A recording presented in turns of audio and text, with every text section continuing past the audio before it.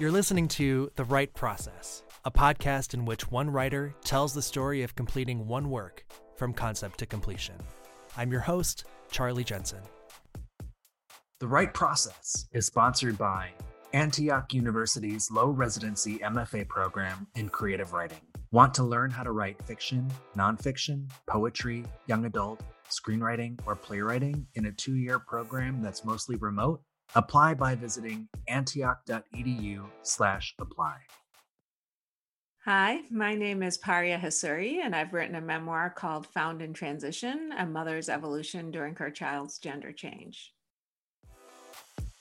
Paria Hassouri is a pediatrician, mother of 3, and transgender rights activist. She graduated from the University of Pittsburgh School of Medicine in 1999 and completed her residency training at the Cleveland Clinic Foundation in 2002.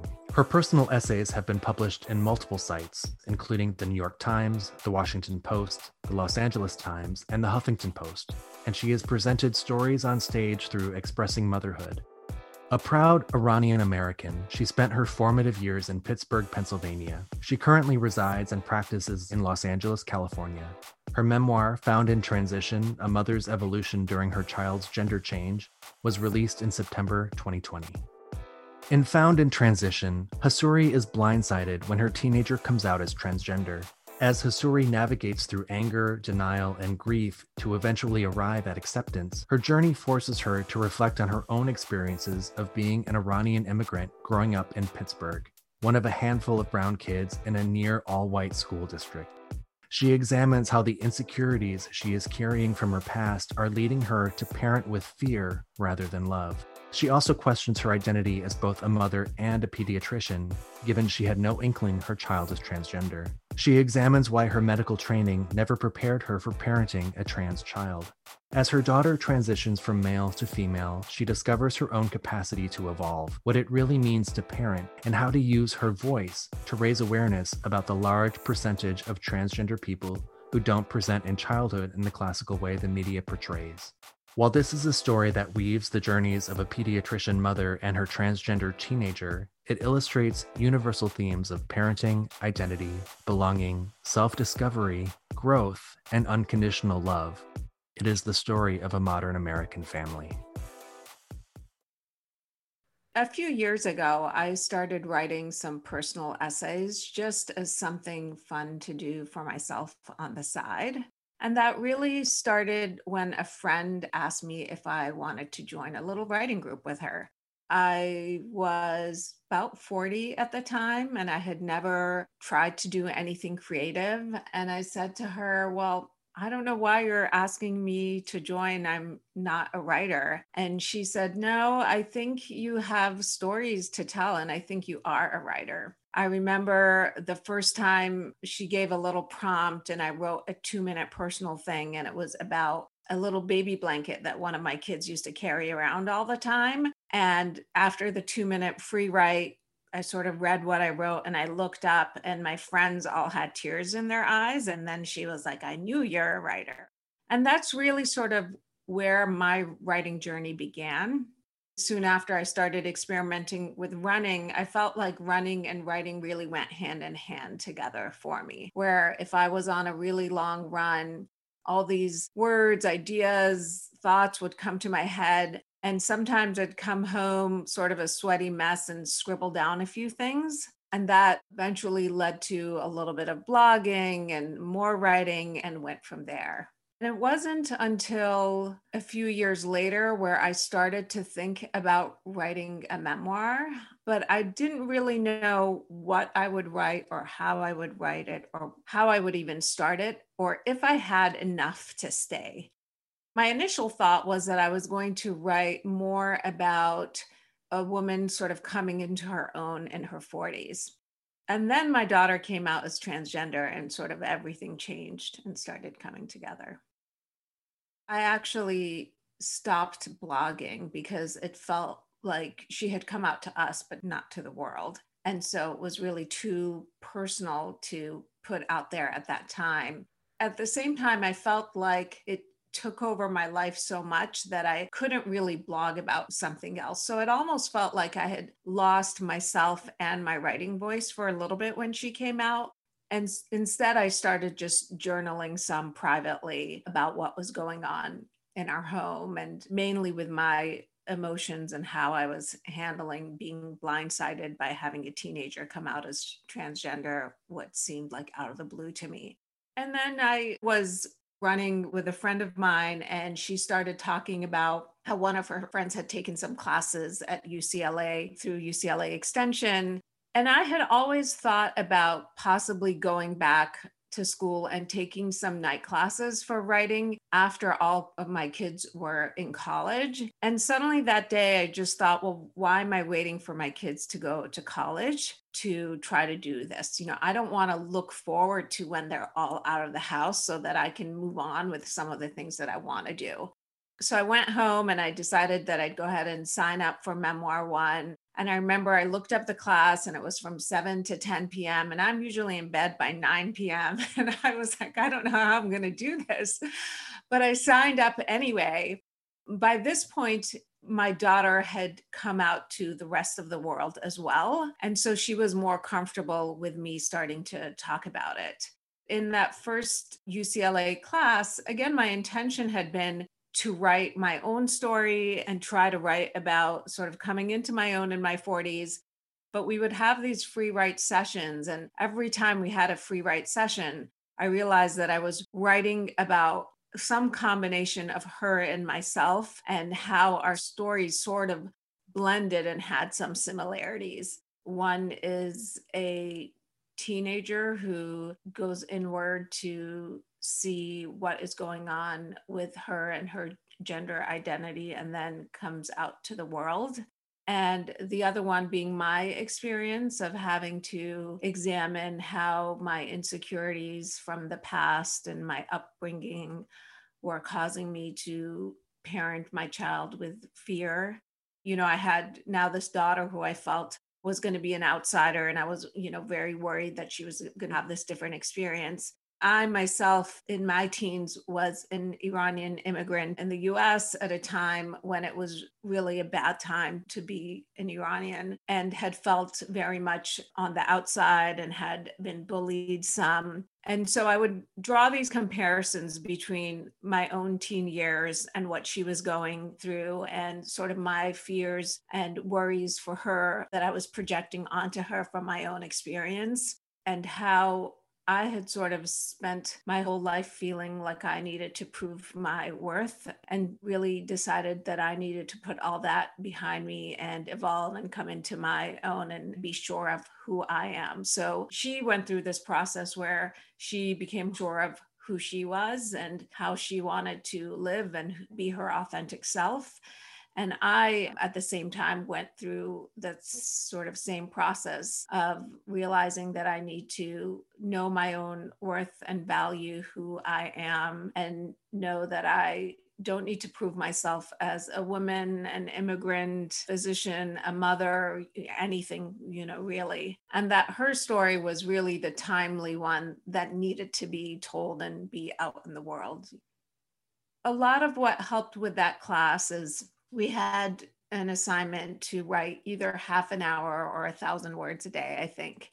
And I decided I was going to pick 1,000 words a day for the duration of that class, because I could easily waste half an hour writing 200 words only. So if I picked the word count, then I would do it. So by the end of that, I think it was a 10-week session, I had a lot of words.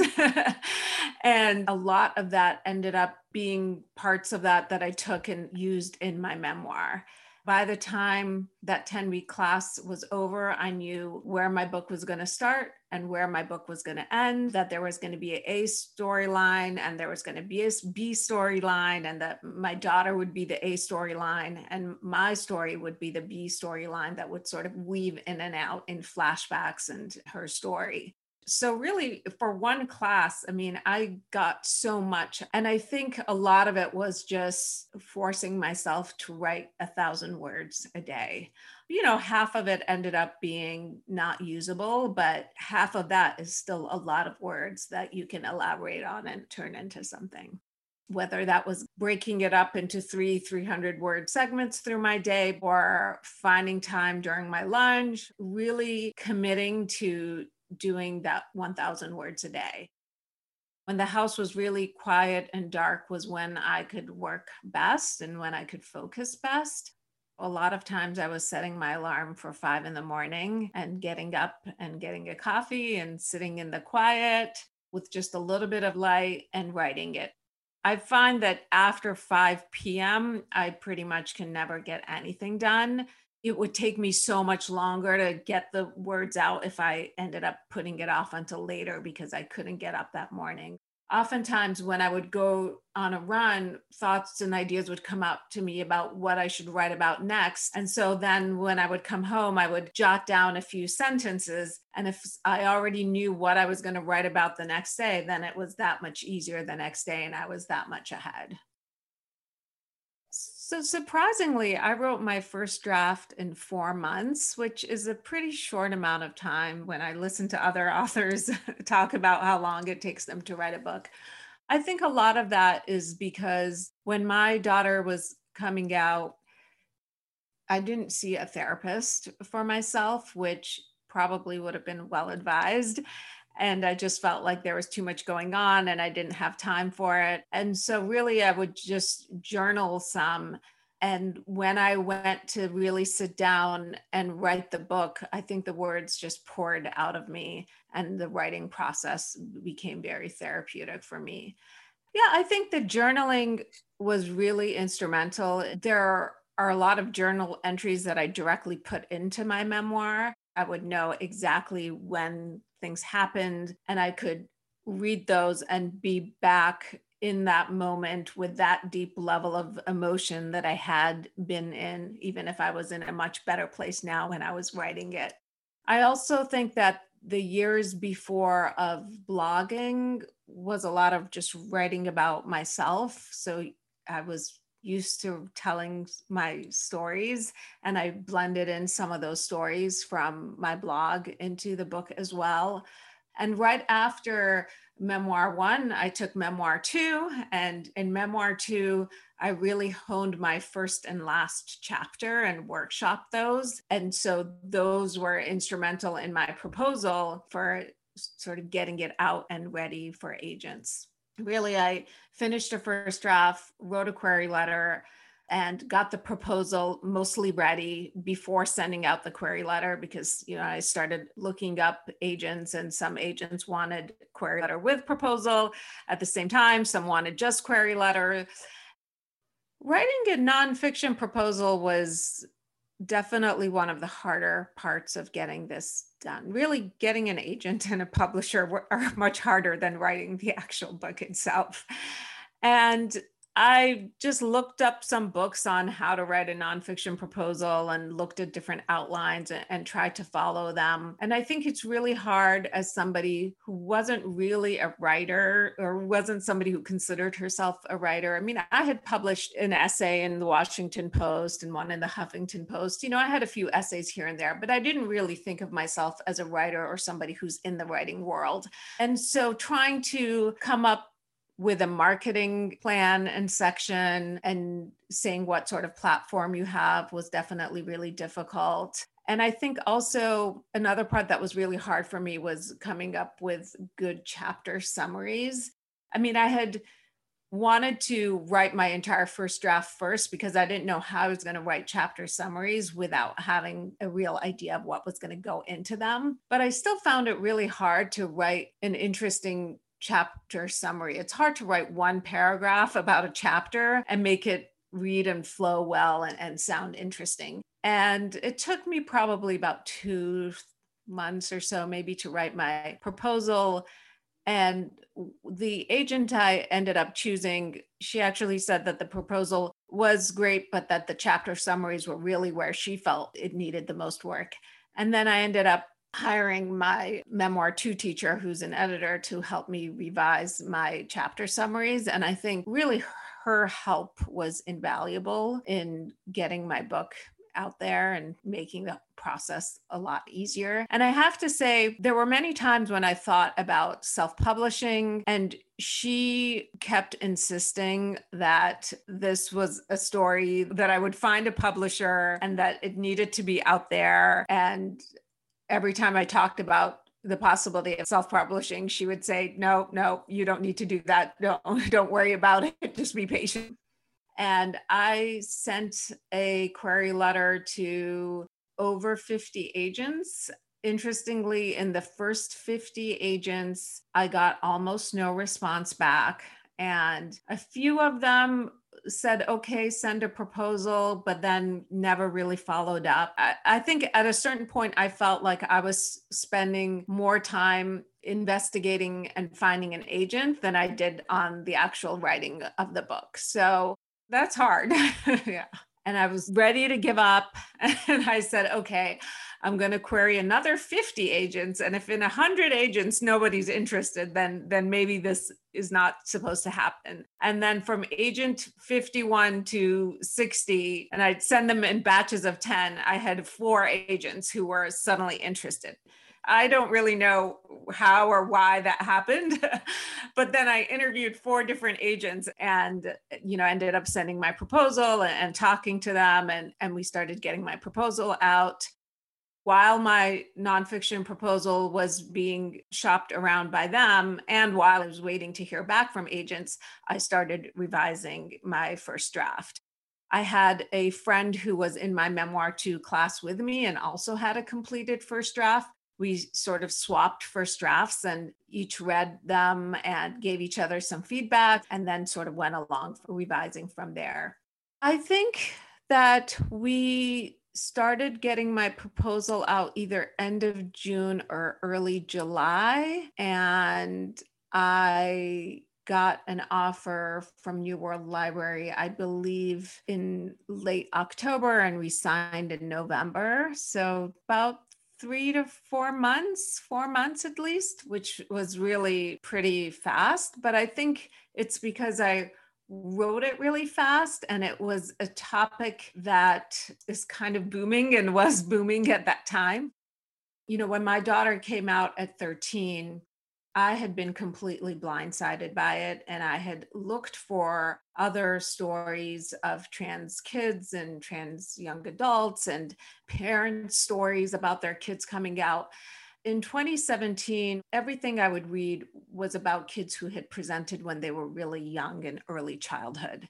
And I felt like a story like ours, where a child comes out older, that narrative was missing. And it was what I needed to read when she came out and what I felt like other parents in my situation needed to read. So I think that's part of why things really moved along faster for us. Honestly, it was torture. I mean, every day was I was scared to check my emails, and I would check my email 100 times a day. And if I would see an email from my agent, my heart would drop, and then I would get disappointed. And it would be like, one more person said no, and one more person said no, and one more person said no. And so I had actually just gotten to the point where I had thought, okay, well, I've come this far. I'm going to start looking into self-publishing or approaching some small presses on my own. Right when I thought that very soon I might start to go down that route, I had a voicemail from my agent. I was in a yoga class and I came out and there was a voicemail from my agent on my phone. And she doesn't usually call me. She usually emails me. So I got really excited. And she said, yeah, I have some good news for you. We have a publisher. It was just incredibly exciting and validating. And it had been a complete emotional roller coaster the months before that. And I was probably not very pleasant to live with the months before that either. So, yeah.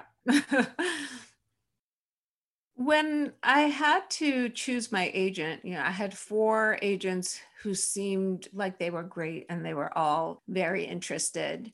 And so the first thing I did was just interview them all on the phone to get a feel of sort of how passionate were they about my book and what I had to say, and also just research sort of who they had represented before and what type of publishers they had landed for their other clients. And ultimately, I ended up narrowing it down to the 2 agents who seemed to me like they were most passionate about the story and the topic itself.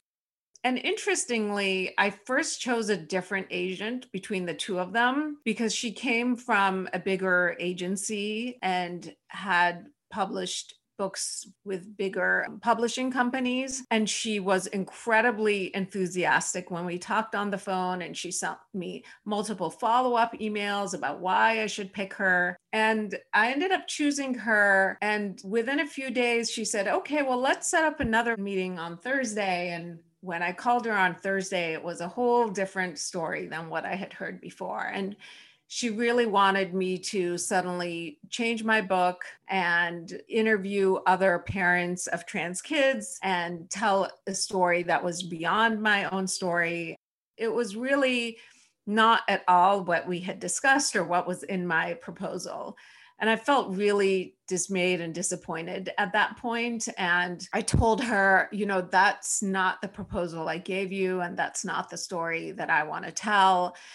And she said, well, look at the history of, what I've done for my clients and what type of publishers I've gotten. And nobody really knows who you are. You're going to have a really hard time getting a publisher if you don't change these things and follow my recommendations. And I talked to my husband, and I was crying and I didn't know what to do because I was really worried that, oh, well, maybe, what she was saying was right. And I just felt like I either wanted to tell the story the way I wanted to tell it, or I just wasn't going to tell it at all. So I ended up walking away from that agent and then going back to the other agent that I had been contemplating. And I called her back and I said, if you're still interested, I would like to have another phone call. First, I just want to clarify that you're clear on the story that I'm telling. And I want you to know I'm not going to be very flexible on changing my story. And she said, no, I like this in your voice, the way you've written it and the way you've told it. And we went from there. And she ended up really being true to her word. We went through a lot of publishers, and if they weren't interested or they wanted me to change something, she would say no. And, we ended up with my publisher, New World Library, who also appreciated the story as it was, really in my own voice with very little changes, actually. My agent didn't end up working with me on the manuscript. She really just helped me polish up my proposal, and then we sent it out to publishers. I had heard some nightmare stories about working with an editor and publishing companies. You would hear so many stories about how an editor would want you to drastically change your book or send back to you something completely marked up where you had to almost start over. Fortunately, I really didn't have that experience at all. When I first sent my manuscript to the main editor at New World Library, she read through it. There were a few places where she wanted more information, and some of that were things I was comfortable sharing. Like, she wanted me to talk a little bit more about my cultural background. And some of the things she wanted me to talk about were, for example, some of the reactions of members in my husband's family. And I really didn't feel like that side of the story was mine to tell. And so I said, I don't really want to speak for him or his parents. I want to tell my story. And they were really respectful of what I was willing to include and what I wasn't willing to include. And then they set me up with a second editor who really kind of went through line by line. And then there were lots of marks out and rewording, and how about if you rearrange this? But at the end of it, they said once I turned back in the manuscript, I could take any edits I wanted, and that if I really didn't agree with something, that they would be okay with me keeping it whichever way I wanted. So I really had a great experience where I felt like I was really listened to and I was respected with regards to just what to include, how to word things. Some of the edits I felt like, well, that doesn't sound like my voice. And so I would just say, rewording this doesn't sound like the way that I talk. So I don't want to reword it that way. And anytime I said something like that, it was respected. And then when it came to picking the cover, at first we had thought that maybe we would make a cover like any other book, but then I ended up turning in some family photos, and they took one of our family photos where we're walking on the beach, and it just seemed perfect for it. And once I saw the photo with the title, I just felt like it was really quite a collaboration with New World Library. There is not a huge publishing company, they're a smaller publishing company, but for me, maybe as a first time writer and with something this personal, I think it ended up being perfect for me. When it came to writing my daughter's story, I obviously had to get her permission to write about her. And we had a conversation together where I told her why I felt like her story and a narrative like this was missing in the world, and why it was needed, and why, if I'd had a story to read like this, how much it would have helped me. She was completely on board with me writing about her. She felt like if we can help one other trans kid or one other family with a trans kid, that it would be worth writing, which is really how I felt about it too. And I went through pictures that I was going to include to make sure she was comfortable with any pictures. And there were a few that she vetoed. And I also went through whether or not we were going to keep her name or change her name, and, change her birth name, her current name. And she said that she wanted to keep her name and she didn't want me to change it. And after that, she didn't read the book until shortly before it came out, and once the manuscript had really been finalized and turned in. And I think she trusted me to handle it appropriately and put in what was needed and leave out what wasn't. And interestingly, her dad, my husband, also didn't read the book until the final manuscript was turned in. And he also said, I'm just going to trust you to know what should and shouldn't be in this book. Being in a pandemic helped a little bit in terms of, my daughter's in online school and wasn't going to physical school. And so, if other parents are reading it, she didn't really have to see people. But at the same time, she was very proud of the book. She put it on her social media and she did tell some of her friends to read it. She herself writes poetry and she's very vocal and very out there. And she's really proud of her mom for not only writing this, but I think, the evolution I've had in myself as a result of her coming out, and how much I've changed in this process. So I'm incredibly proud of her. She's proud of me, and it's all been really great experience. I think once you hear you're going to have a book published, you automatically start picturing this book signing where you're in a bookstore at a podium and the audience is sitting there all holding your book, and you look at and you see your friends and family. And then a pandemic happens. My book came out in September of 2020. And, when we went on lockdown in March or April, I was like, well, by September, I'll be in a bookstore standing at a podium. And, as the months went by, it became clear that I was not going to have this big book signing at a bookstore, and that the release wasn't going to be really the way I had imagined it. But I think it actually ended up working out for the best. And so our local bookstore in West Hollywood, Book Soup, did a online book talk conversation event for me with Tembi Locke. And I got to go in the store with my daughter, Ava, with the two of us with masks on, and just sign a bunch of books for the bookstore. So we just had our 2-person private book signing, which ended up actually being really special.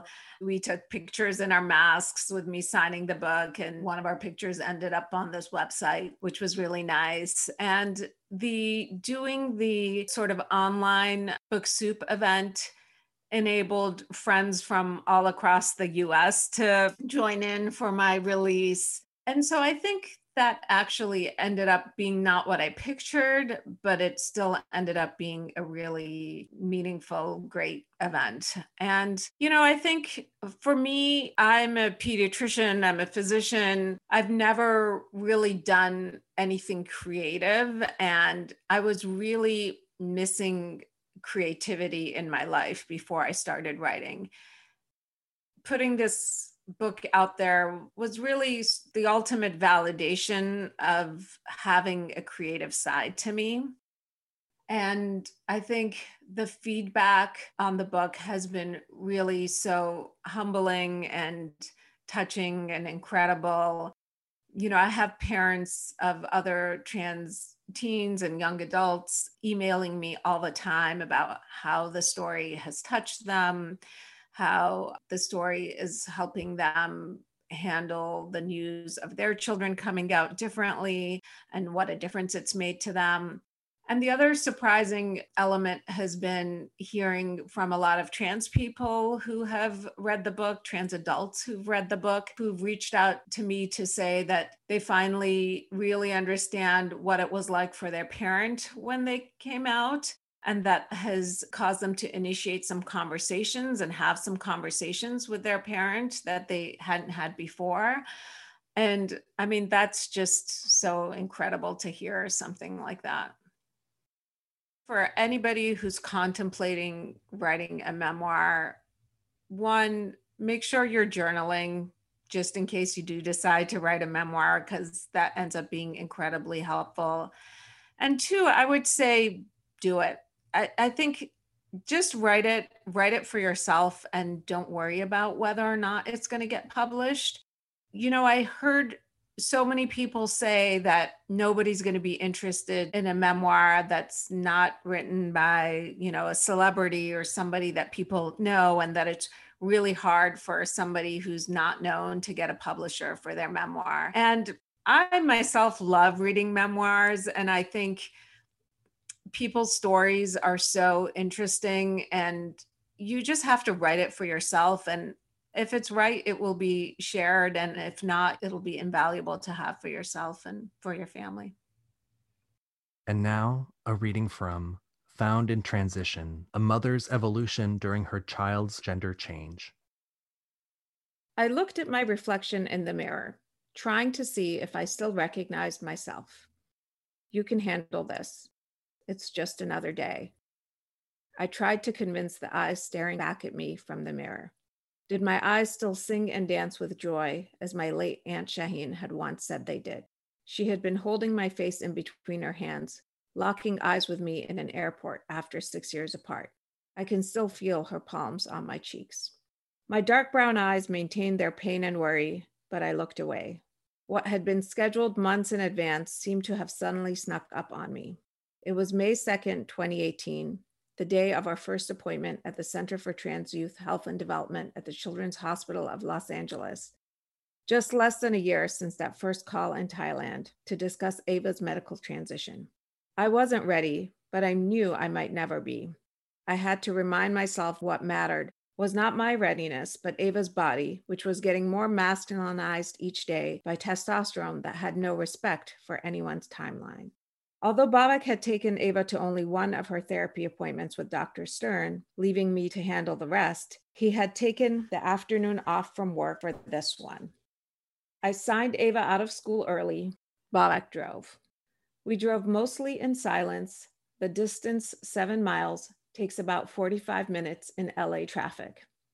Children's Hospital is almost directly across from the Kaiser Permanente Hospital on Sunset Boulevard, where I gave birth to Shada, and the drive took me back to that time almost 12 years earlier. When we moved to Los Angeles, after 2 years in Indianapolis while Babak completed a plastic surgery fellowship, I was 7 months pregnant with Shada. 7 years after getting married, I was pregnant with my third and last child, a girl, and living in Los Angeles within a couple of miles of my aunt's old condominium. All my plans had panned out. Check, check, check. I joked that my daughter had been waiting to be born in Hollywood, not in Cleveland like the boys. Although my ultrasound in Indianapolis had confirmed that I was having a girl, a little part of me still worried that the baby was a boy, the penis just tucked and not visible in the image. When I went to my first prenatal appointment at Kaiser Sunset, the obstetrician said, "I'm going to order an ultrasound. We like to have our own ultrasounds on record." I felt relief when this ultrasound confirmed that there was no penis or testicles in sight. When my contractions started, 10 days before my due date, at first I wasn't sure if it was labor. My first 2 labors had been induced at 40 weeks, so no one was expecting Shada to arrive a little early. As we drove along Sunset, with me writhing in pain and now 100% sure this was labor, I was excited. I was finally going to be a mother to a daughter. As it turned out, Shada was born by emergency C-section. I had started bleeding from a placental abruption, and the baby's heart rate had been undetectable. The anesthesiologist had completely knocked me out for the surgery. The first incision was made at 10:02 a.m. Shada was out at 10:03 a.m. A couple hours later, waking up from anesthesia, before I could even open my eyes, I heard Babak's voice beside me and muttered, "It's a girl, right?" Now, as we parked just across from Kaiser, it felt like going to some sort of prenatal or birth appointment for Ava. Once again, I blamed myself for stupidity in caring about whether I had boys or girls. We were going to talk about blocking her body's testosterone and starting her on estrogen. Was Ava actually my first girl, or was Shada my first girl? I thought of Shada as my first daughter, but would there come a day when that narrative would finally change in my mind, when I would think of Ava as my first? Did it matter? Would Shada's story and history change because of Ava?